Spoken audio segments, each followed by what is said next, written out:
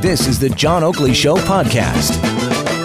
A 14-year-old youth last year, you might recall, a grade 9 student case at St. Mike's College where there was a lot of bullying originally alleged, and then, of course, some people pled guilty to that. One still waiting to go to trial, as I understand it. But now the 14-year-old who was assaulted viciously with a broom, this was a case that really repulsed a lot of people and put this into sharp relief.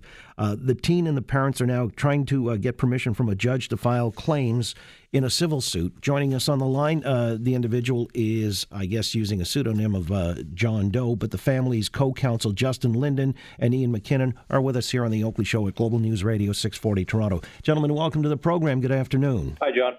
Thank you. Justin, let me ask you, first of all, what you're initiating here. I guess this is the first step in a civil suit. Is that a requirement? Well, it's not a requirement, but because it involves a young person, we're taking this step to ask the court for permission to proceed under a pseudonym to protect his identity. Okay, with all the members, the family, and the child. Now, Yes. in a suit of this nature, tell me how that works. I mean, first of all, what is the actual nature of the complaint? So, as you know, multiple assailants pled guilty to offenses against this young man. So the claim is brought essentially at two levels. One is against the assailants for perpetrating the assaults against him, which they pled guilty to. And the second is a claim of negligence against the school for not protecting the child from something like this, providing adequate protection to their students. I mean, you can just imagine when you send your child to school, the first thing you hope for is that they'll be safe, if nothing else. And, as we know in this case, based on the guilty pleas, this child was far from safe. And, what's disturbing is it isn't like this just happened in some dark corner in the middle of the night somewhere on the street. This is in a school where the parents were paying substantial tuition for a private education for their son. And what happened is it's beyond brutal and beyond description. Pardon my ignorance on the matters of the law, but yes, we had individuals already plead guilty, so those are no longer allegations. That's pretty much confirmed. In your civil suit, are these still allegations of negligence, et cetera, et cetera? So they're allegations because they're in a claim, but they're supported by admissions made by the accused by way of a guilty plea. So we're allowed to rely on those guilty pleas. Mm-hmm. That they made in the criminal context in our civil case. I mean, it'd be very hard for them to say it didn't happen after they pled guilty, right? Right. Okay. Well, and then the evidence then would be used, the same evidence, to substantiate your claims? Yes. I see. Yes. I mean, once they pled guilty, it's like I said, it's very hard for them to say it didn't happen. Right, but you've expanded the context of people that would be implicated here beyond the actual people who pled guilty or are facing trial for the assault. This has everybody who had, can we say, a duty of care? Yes. Okay. Who are those people? Can we name them? So, just because the matter's before the court, we'd rather not identify them as individuals. We can simply say that, we've named the school and we've named key staff members that we believe will be found to have a duty of care to this young man. But I think at this time, at least, because we're seeking a publication ban, we'd rather not name individuals. I don't think it would be fair or appropriate. All right. Aside from the school, number of individuals, can you give me a ballpark number? Certain staff members that we say were responsible for the safety of this young man and other participants in the athletic program and other administrative staff. I see. The number 1.65 million has come up. I'm kind of curious. How do you arrive at that? So there are different claims that are made. There's a claim for pain and suffering, a claim for any potential cost of care, and we're also seeking a punitive damage award because the conduct was so egregious. Okay, and how do we quantify that or substantiate the pain and suffering? I mean, I've read in the account depression, anxiety, sleepless nights, and so on and so forth.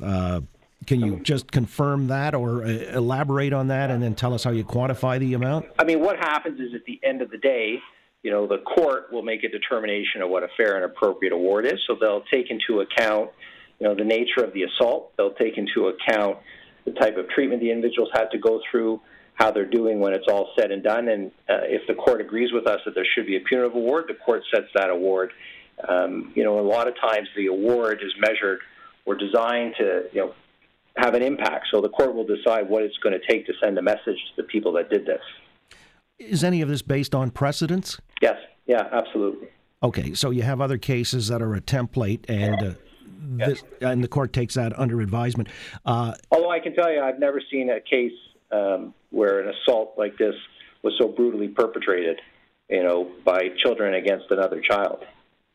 So, it's going to be tough to find something quite like this. Well, is that a mitigating factor that these might have been peers, younger people? Does that enter the equation at all? I think it makes it worse. You sort of wonder why, boys would do this to one of their mates, right? One of their teammates. Like, why? It defies belief.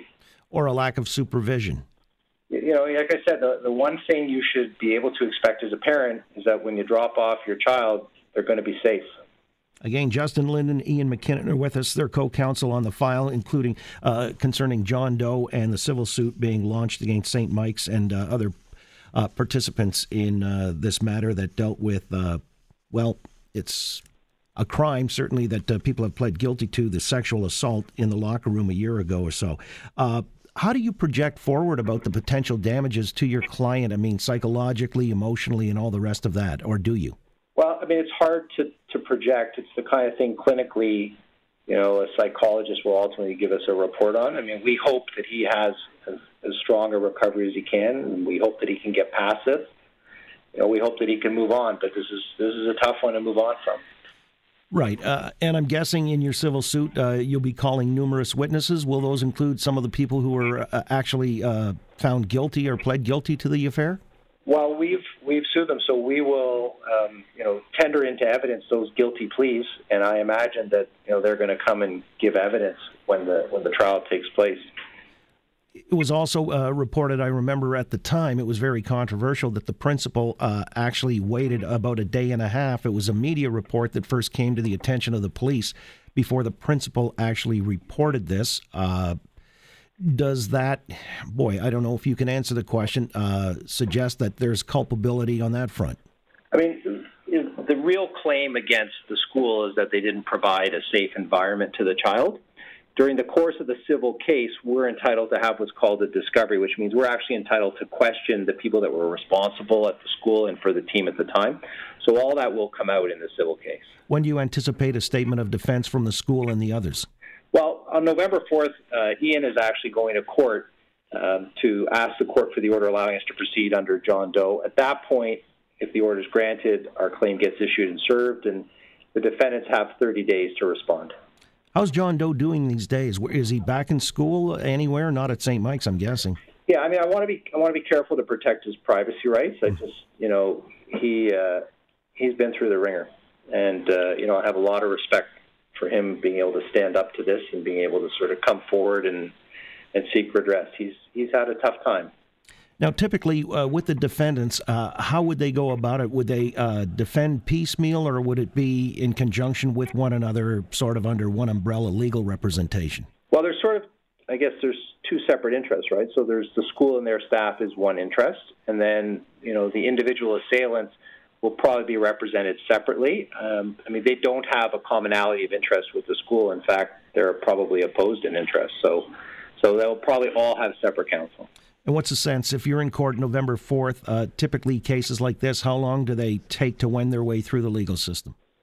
Usually it takes anywhere from about a year to 2 years, and the time frame is really designed to allow the damages to be properly assessed.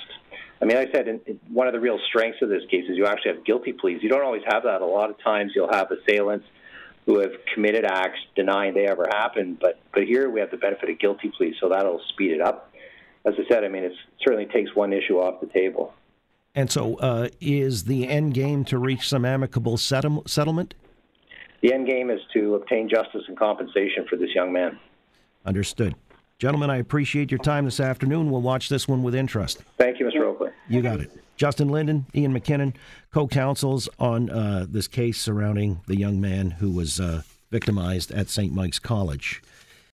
Thanks for listening to the John Oakley Show podcast. Be sure to rate, review, and subscribe for free at Apple Podcasts, Google Podcasts, and anywhere else you get your on-demand audio. 911, what's your emergency? I'm on a cruise ship! There was an explosion! Oh my God, the ship is sinking! I can't get out! There's water everywhere! We're going down! I'm I've got a lock on your location. Stay with me. Hurry! Hello? Are you there?